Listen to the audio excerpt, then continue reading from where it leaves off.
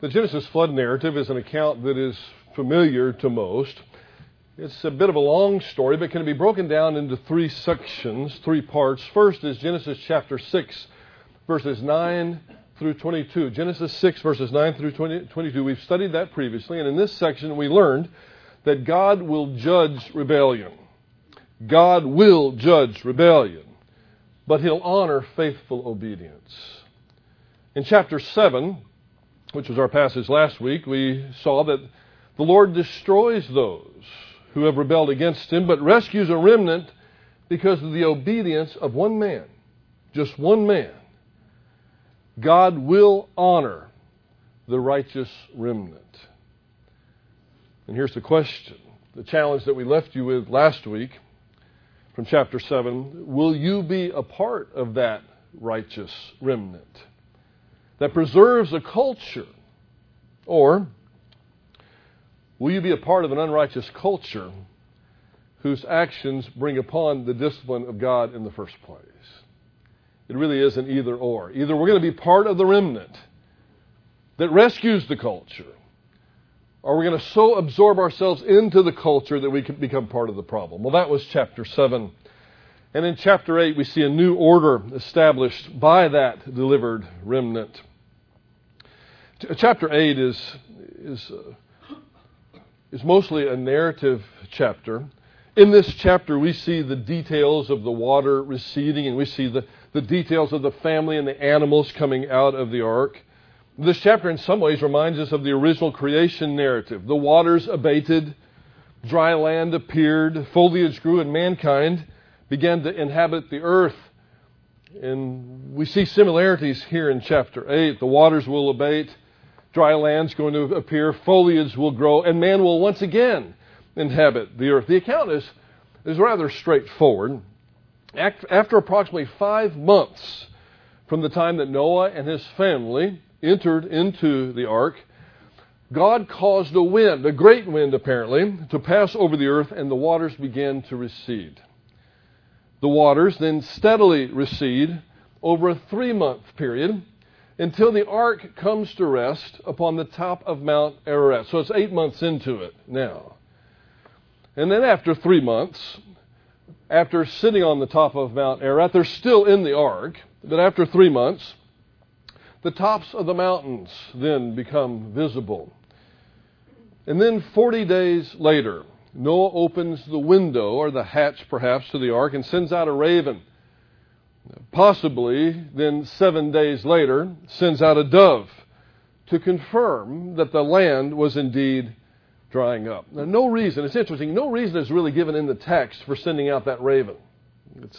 We have some reasons for sending out the dove, but ancient Jewish scholars suggested that the reason that Noah sent out the raven was because the raven was unclean and therefore expendable. I guess that's possible. It could also have been that the raven was a stronger bird than the dove, and perhaps the raven would have been able to travel longer distances. In any case, the text explains the dove's role, but really doesn't go into any detail about the raven's role. Well, you know the story. At first the raven, or rather the dove, can't find anywhere to land and returns to the ark. But then 7 days later, the dove is released again. And this time, the dove returns with a freshly picked olive leaf, indicating that the earth was again yielding produce. And then finally, 7 more days pass, and Noah again releases the dove, but this time the dove doesn't come back. Now, in verses 13 through 19, it's time for the family and for the animals to leave the ark. Well, first Noah removes the covering, or perhaps a portion of it. I don't think he removed the entire roof. But he removes the covering and gets to where he has a pretty good view of everything. Apparently before now his view was somewhat restricted. And he personally observes that all the land has dried up. Probably at this point anyway, with the exception of a few pockets of water. We call them puddles of water that are sprinkled about the landscape. And then, ultimately, finally, 1 year and 11 days after Noah and his family entered the ark and the rains came and the gates of the deep were open and the waters flowed forth from beneath. 1 year and 11 days after this group had entered the ark, now they disembark, beginning a new order on the earth. And then, of course, after the family leaves, the animals leave as well. That's a summary of the events, the narrative events of chapter 8. And I know you're familiar with that. You probably have been since you were a kid. But there's actually much more to this chapter than just a narrative about waters receding and the family leaving the ark. Actually, there's much more to this chapter. In chapter 6, back in chapter 6, verse 18, God had promised to deliver Noah, and he does this in covenant language. I will establish my covenant with you, and you shall enter the ark, he said, you and your sons and your wife and your sons' wives with you. So the terminology here included the establishment of a covenant between God and Noah. Noah and his family were to enter the ark, the place of safety, the place of blessing, the place of refuge. And God would preserve them. They enter the ark, God preserves them. I guess supposedly other families could have as well. The text doesn't preclude that. It's just nobody else did. Nobody else chose to be in God's place of blessing. They chose their own desires. Now, the flow of the narrative really turns, the flow of the narrative between chapters 6, 7, and 8 really turns on two words. They're very special words, and it's the way chapter 8 begins. Actually, three words if you include the conjunction, God remembered. The Hebrew term zakar doesn't mean here simply a recalling to mind. There are times in Old Testament when it does, but certainly not here, and not most of the time. It doesn't mean that God just now remembered Noah as if he had been so busy over the last few months that he had just forgotten where he put him. And almost in the same way that we lose track of our keys. Oh, I remember where I put those keys. Well, that's not what's happening here at all. God's not just remembering where he put Noah. He said, I realize now Noah's in big trouble. I need to get him out of that ark.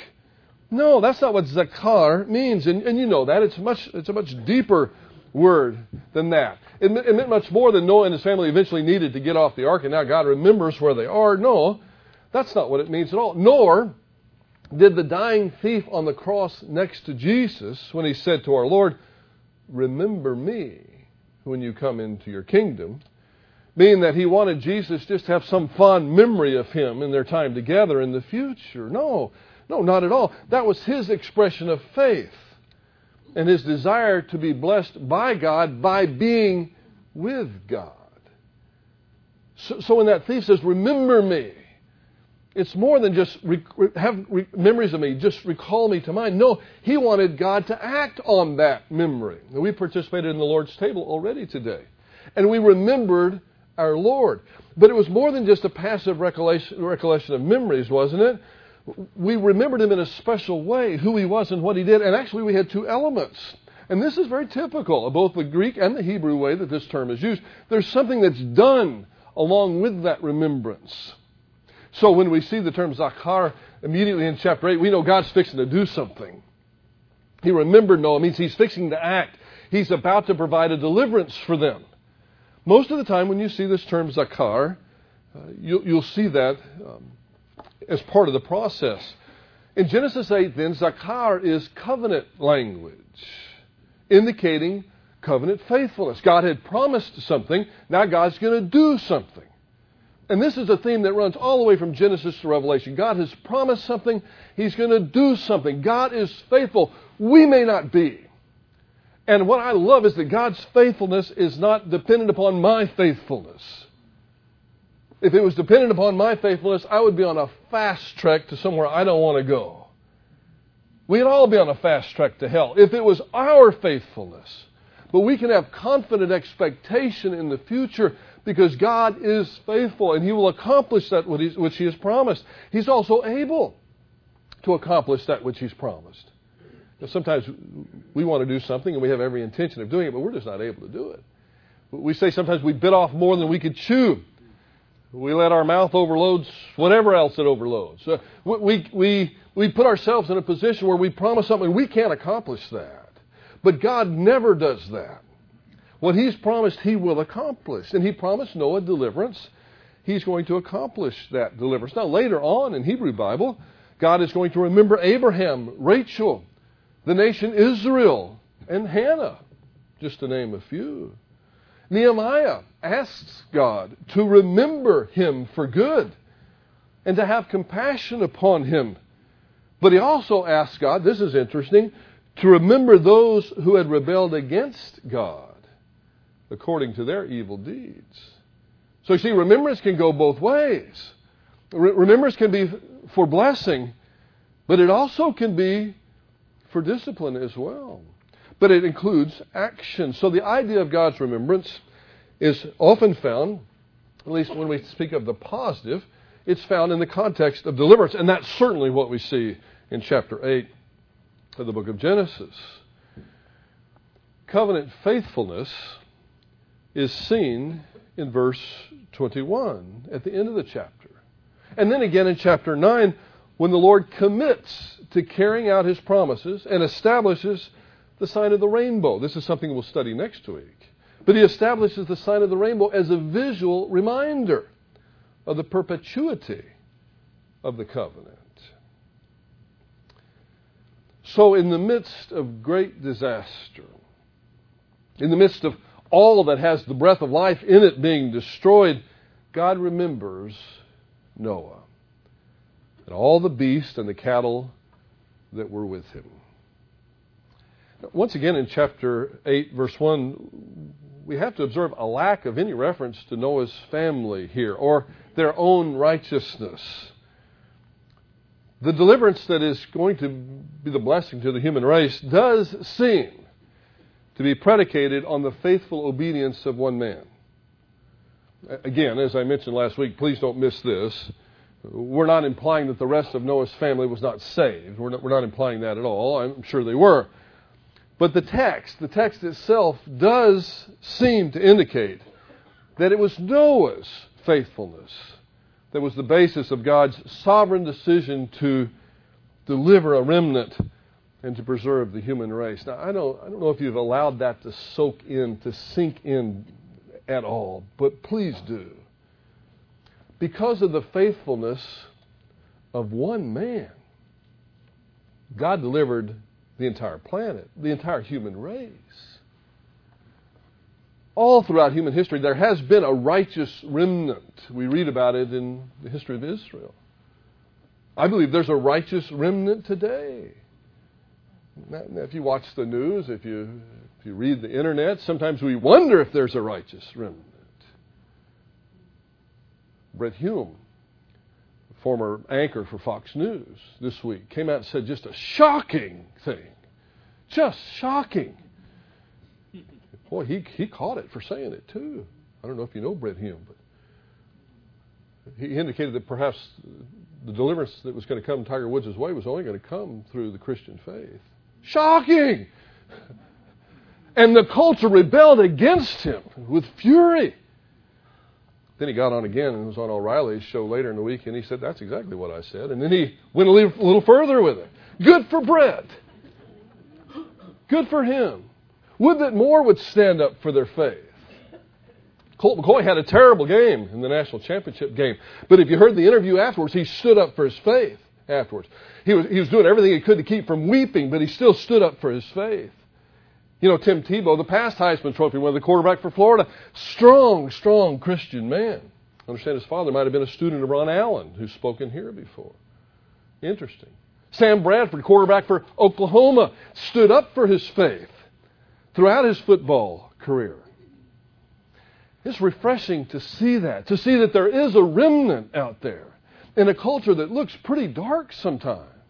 There's a remnant of people that are willing to stand up for their faith. Now here's the question, just like last week, are you going to be part of that remnant? Are you going to be part of the culture? Are you going to so immerse yourself in the culture that, like Tony Evans calls them, secret agent 007 Christians that are undercover? I suppose maybe there is such a thing as that, but they're not that common, my friends. I don't know that the Bible even endorses that. You've got an opportunity either to stand up like Brett Hume did this week, like Sam Bradford has, like Colt McCoy has, like Tim Tebow has, and publicly pronounce their faith in Jesus Christ and be a light to the culture and be part of the righteous remnant, or we can fade off into the culture itself, into the cesspool that sometimes our culture has become. Not just the United States' culture, by the way. I'm talking about the culture worldwide. The culture worldwide is very atheistic, if you haven't noticed. So it's time to stand up. And Noah does that. And it looks like one man rescues the human race. I hope it doesn't come down to one man or woman in these days. But if it did, if it all depended upon your faithfulness, where would we be?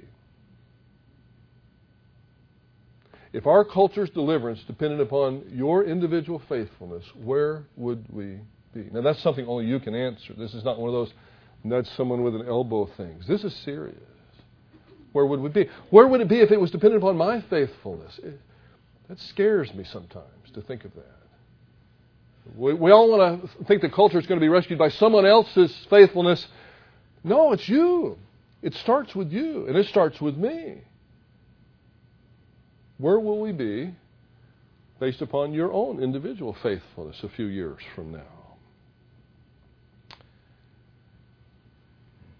Let's look at the end of the chapter for just a moment. In verse 20, this is after they've exited the ark. The animals are now scattered, and I'm sure they're running free, just like a dog may after it's kept up in a confinement for a long time, and then you release it on a football field. The dogs that I've had, they just run and they run and they run. I'm sure all the animals were doing something like that. But here, Noah, in verse 20, Noah built an altar to the Lord and took of every clean animal and of every clean bird and offered burnt sacrifices on the altar. Remember, that's why we said earlier that there weren't just 2 by 2 of the clean animals. There were more of the clean animals because they're going to be sacrificed. If he had sacrificed the clean animals, there wouldn't have been any more. So that's why there were apparently seven pairs. So we see here that Noah, in response to God remembering him, Noah worships God. So we could say in the beginning of the chapter, God remembered Noah. And now at the end of the chapter, Noah is remembering God. He's acting upon the deliverance that he has just enjoyed. Noah recognizes the source of his deliverance. Now with Noah, we're talking about physical deliverance. Had Noah perished in the flood, he would have gone to heaven. So we're not talking about his spiritual deliverance here, but we're talking about his physical deliverance. But I'm sure that Noah recognized, this is a very important point for this morning, make sure you get this. I'm sure Noah recognized that deliverance that he enjoyed was a gracious act on God's part. Now this is critical. Noah recognized that it was a gracious act on God's part. So Noah expresses his gratitude in worship. The text has actually more than once told us that Noah was a righteous man, that he was blameless. But it doesn't mean that he was perfect. And so I don't think for a minute Noah had it in his mind that he deserved any kind of deliverance from God. I don't think he thought that at all. Those that are truly maturing in their relationship with their Creator never have the idea that they deserve any blessing from God. Did you hear that? If you're maturing in your relationship with Jesus Christ, that thought doesn't come through your head. I deserve this. Because we look at ourselves in the mirror of the Word of God and recognize, even as believers in Jesus Christ, those who have been saved by grace through faith, who are doing our best to walk in fellowship with God, we really don't deserve any blessing if we really evaluate our lives. I'm talking about if we really evaluate it. And I think that's exactly what's going on with Noah. He recognizes that he didn't deserve it. People like Noah recognize that grace is, by definition, undeserved favor. Undeserved merit. That's more than that. That's probably the most basic definition for grace that we can give this morning. Some might define grace as using the acronym God's riches at Christ's expense. G-R-A-C-E. God's riches at Christ's expense. Recognizing there that it's Christ that paid for it. It's not God's riches at my expense because I've been so good, because aren't I so wonderful? No, it's not that at all. Another way to understand grace, almost like the second, some have understood grace as all that God is free to do for mankind on the basis of the finished work of Christ on the cross. Again, we are recipients of grace because of what somebody else did, not because of what we did. And I think Noah recognized that. And it's my contention that all who are maturing in their faith will recognize this. It's the immature believer that demands blessing, not the mature believer. The mature believer recognizes they don't have it coming to them and is so thankful when they are blessed. But for some reason, the immature believer seems to demand blessing. This is the believer who, upon minimal obedience, asks God for something and then expects God to grant them their wishes. Without ever verbalizing it at all, they view God as some sort of cosmic Barbara Eden. And I dream of Genie or perhaps one of the figures in Aladdin, in Disney's Aladdin, that we can just rub the bottle and out will pop God, and we'll just say, God, this is what I want today. And then expect God just to do it as if we deserved it. Now, He tells us to ask, to be sure. I'm not downgrading that at all. But I'm saying God is not a genie in a bottle. We don't ever deserve any blessing from Him. It's grace, and more grace when He gives it to us. And the more mature you are in your faith, the more you'll understand that. And the more you understand that, the more humble will be your walk with God. And you know what? The more you understand that, the more pleasant you will be to be around as a human being. Other people are drawn to people who are humble. And we're repelled by people who are not. But those who are immature, they don't mind praising God. If God has blessed them in the way they want to be blessed, then sure, they'll praise God. But if God somehow chooses otherwise, I've witnessed this. They stomp their feet like a spoiled little brat, and they express their anger with God for not giving them what they wanted. I didn't get what I wanted, so now I'm going to be mad at God.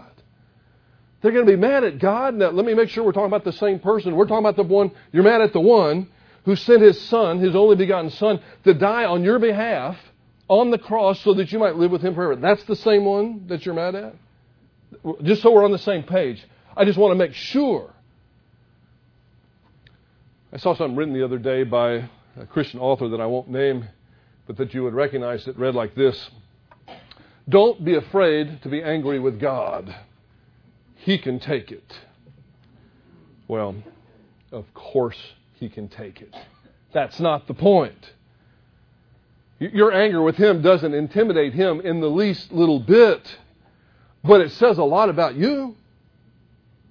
When you get angry with God, it doesn't intimidate God, but it says a lot about you. You may as well wear a t-shirt that says, I am completely clueless about the grace of God. That's what you may as well wear. If you're going to go around and brag that you're angry with God. Where do people get this idea? Ingratitude to the max. We don't have the right. We are His children. Yes, that's true. But what has He ever done to deserve our anger? Think about it for a moment.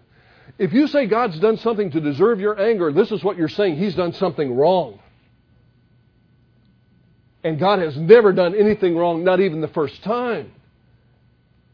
So we need to get past that. So yeah, He can take it. Of course He can take it. But you're the one that's going to be in trouble. You're the one that's going to lose out on something very, very special by spending your life in anger with my Creator. I don't know. I guess it hacks me off because He is my Creator. And it makes me mad sometimes to see somebody else mad at my Lord. The one who hung on the cross between heaven and earth. The one who screamed, Eloi, Eloi, lama sabachthani, my God, why have you forsaken me? The one who took the beatings for me. The one who had a crown of thorns unceremoniously slammed on His head so that His scalp bled. The one who was beaten almost alive, beaten almost to death with that scourge, and never once uttered a word.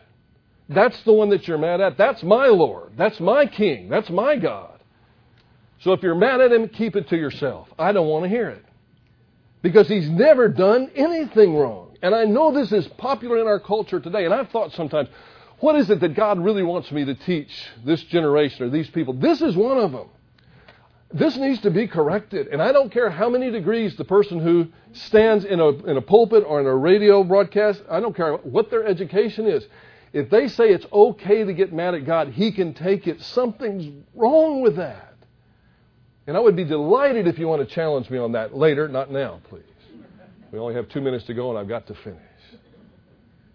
Please feel free. Noah understood grace and recognized his responsibility to acknowledge the Lord Yahweh here as Creator and Savior in sacrifice and in worship. Although worship was known from the days of Cain and Abel, this is the first account of an altar actually being erected for the purpose of worship.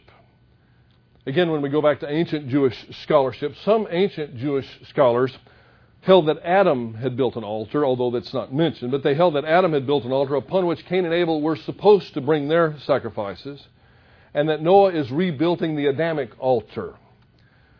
That goes a little beyond what the text reveals, but the idea that there's a continuity between Adamic worship and Noahic worship is a legitimate idea. So I certainly see their point when it comes to that. But here's the bottom line. We need to remember this chapter this way. Not that the rains stopped and the waters abated. That's true. But there's so much more to this chapter. This is what you need to remember from chapter 8. God remembered Noah. And Noah remembers God. God remembered Noah and delivered him. Noah remembers God and worships Him and expresses gratitude for that. When we celebrate the Lord's table, we're doing the same thing that Noah did. We're celebrating grace. We're recognizing grace. We're commemorating grace. I hope we never have that evil thought pass through our minds that I deserved for Christ to die for me. No. Not on your life. That's why Paul makes it very clear that before we came to Christ, we were His enemies.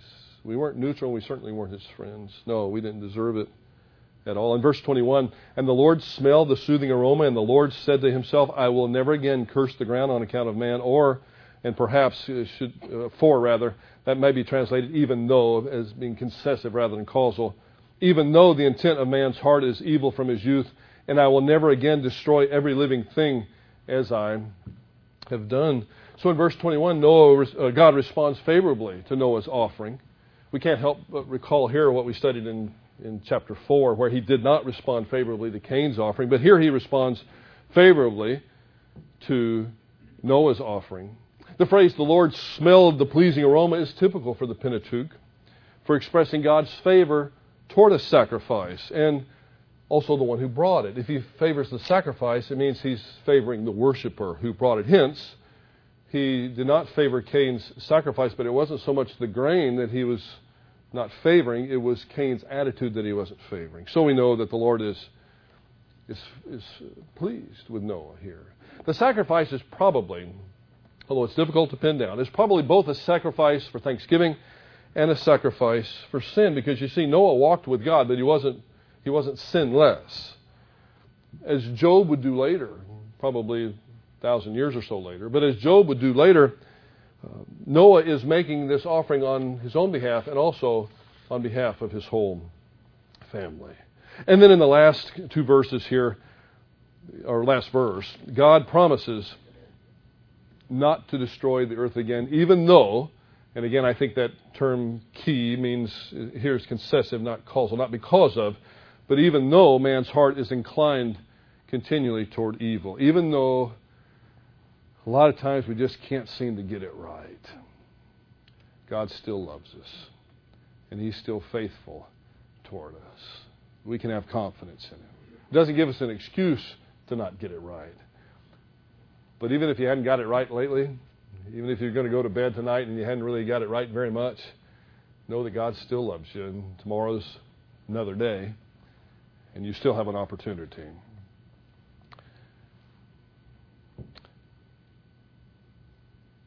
in verse 22, while the earth remains, seed time and harvest, cold and heat, summer and winter, day and night shall not cease. So God is promising not to destroy the earth, even though the heart of man is wicked.